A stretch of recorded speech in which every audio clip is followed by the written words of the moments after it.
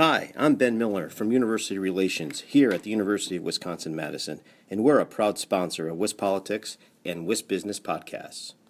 You're listening to WisBusiness, the podcast, Wisconsin's business news source. Now, here's your host.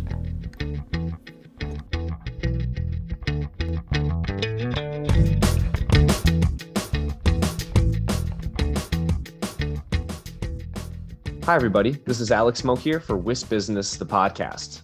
Today, I'm joined by returning guest Ben LaPerry, Assistant Vice President of Resource Development at Alliant Energy. Ben, thanks so much for coming back on the show. Having me, Alex. Absolutely. So since we spoke last time in September of last year, Alliant Energy has announced plans for 3 utility-scale battery storage systems to be located at solar sites in Grant and Wood counties, as well as the latest project in Sheboygan. So before we get into the specifics for some of those projects, let's start with the big picture here. Can you talk about how these battery storage projects fit into Alliant's overall energy strategy? Of course. So when I would have been with you last, we would have spoken about our Clean Energy Blueprint. The Clean Energy Blueprint is guided by our purpose-driven strategy for serving customers and strengthening communities. And we do that through our Clean Energy Blueprint, primarily through the transition to a cleaner environment, cleaner resources, less dependence on our traditional generation resources. And so most folks think of the wind generation that's obviously been deployed and producing clean energy for now decades. Solar, which has made its way more into the Midwest here over the last few years. And we would have spoken about that last time I was with you as well. And then, as you mentioned, we've brought forward a couple of filings, now 3 filings, to the Wisconsin Commission. We also have a filing in front of the Iowa Utilities Board proposing some large-scale energy storage. And then even beyond that, before we come back to the energy storage, we really are, the Clean Energy Blueprint is reflecting our commitment to a very diversified portfolio of resources.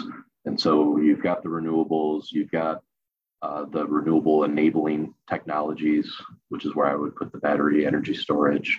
The lithium ion technology that we'll talk a little bit more about has a place. Long duration storage, which is more of an emerging technology, will also have a place in our diversified portfolio. And then reliability is at the forefront of our strategy and how we think about making sure that we're providing the value and service for our customers. And so that'll mean ensuring that we've got our natural gas facilities that are prepared to operate and be the backbone of the grid and supporting the energy needs of our customers, for years to come. So happy to talk about battery storage today, but at any point in time, we've got activity going on really across all of those fronts.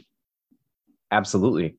And you mentioned the word enabling, which I thought was interesting, the idea as well of reliability, right? For folks who might not be super familiar with the role of battery storage in the greater utility picture, can you talk about why that is so helpful for enabling renewable use?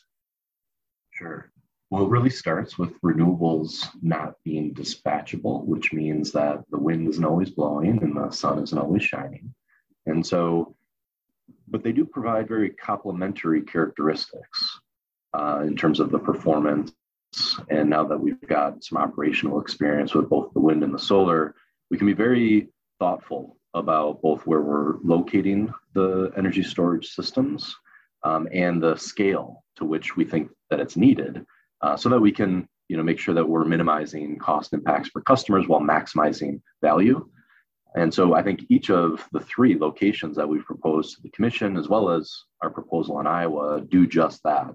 It represents us stepping in to this technology. Although we've been operating some of the lithium ion technology for a few years now, they've been on a smaller scale and they've been on the distribution system versus these larger proposals that'll be on the transmission system. So, there's more renewables in our future. Decarbonization, sustainability goals are part of our fabric in terms of how we think about our strategy and think about our investment decisions. And so the battery storage just offers, again, that kind of intermediary when the wind's not blowing, the sun's not shining, the system might be experiencing some constraints due to extreme weather, which, those are no longer phenomenons. Those are, becoming more predictable as it relates to they will happen. Just how severe will they be and how often will they occur? And battery storage, at least what we've deployed, has the ability over a 4-hour period of time to produce, massive amounts of energy for customers. So those are some thoughts as it relates to kind of those enabling characteristics. Great. So let's get a little more into those projects that you have proposed with the Public Service Commission here in Wisconsin. Can you do a brief overview on each of those plans? Yeah, I'd love to. So I'll start with the projects that will be co-located with a couple of our large-scale solar projects that the Commission had already approved and we're advancing with construction. So Wood County is one of the solar projects. That's a 150 megawatt solar project that we're what we call pairing or co-locating 75 megawatts of the storage. And then the other large-scale solar project is Grant County, and that's a 200 megawatt solar project where we'll be co-locating 100 megawatts of the lithium-ion battery storage technology. Those two were filed, later in 22, and then we followed that up here in early 23 with a very exciting proposal at our Edgewater generating station, where we've continued to operate some coal that we've announced we'll be retiring within the next couple of years. We've already retired some coal at that site, and as a function of the Inflation Reduction Act, locating the battery storage technology there at the site offers some additional tax benefits to our customers, of which, again, core to our strategy is affordability of our costs for customers, and wherever we can find opportunities to reduce those costs, we certainly do that. Sure thing. And I realize that these are obviously separate projects, but do you have any details you can share on the timeline for, construction and completion? So I'll start with the Edgewater storage project that we are expecting a PSCW decision later this year or potentially in early 24. And then that will enable our project team to start, major procurement. And then we would start construction in 2025 with an expectation, start construction in 2024 with expected completion by mid-2025. That's the Edgewater project. As it relates to Grant County and Wood County, we're on a little bit more of an accelerated schedule, given that we had filed those with the Commission earlier than Edgewater. We expect those projects to have decisions from the PSCW later here in 23, which would allow for those projects to be online later in 2024. Okay, gotcha. Good to know. Very exciting. Lots of new projects in the works, Ben. So before we wrap up here, I'd like to ask you, you talked about this a bit at the beginning of our conversation, but, why battery storage right now? Obviously you've talked about the transition towards more clean energy. Can you explain what Alliant is hoping to accomplish or the impacts that the company is hoping to see here in Wisconsin? You bet. So we've been tracking the battery technology and the maturity of the technology, but really more to the supply chain that I spoke about earlier. And so that was years in the making.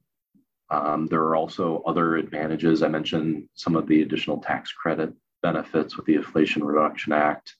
Storage also wasn't allowed to get tax credits on a standalone basis before the Inflation Reduction Act. So you had multiple factors that took place in 2022 that really supported the strategy and the business case that we had already been developing, and certainly enhanced what we were able to bring forward for our proposals with the Commission.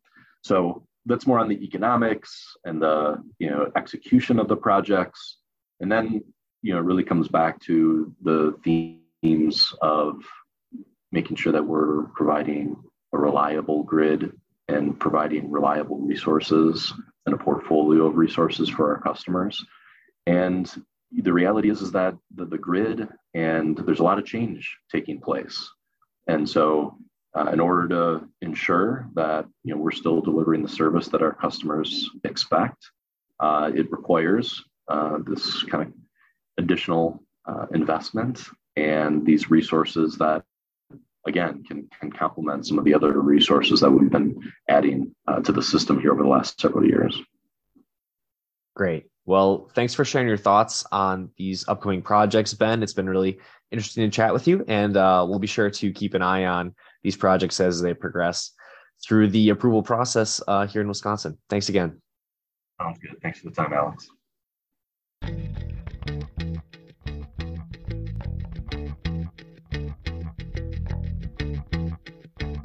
You've been listening to WISP Business, the podcast. Now stay tuned for a word from our sponsor.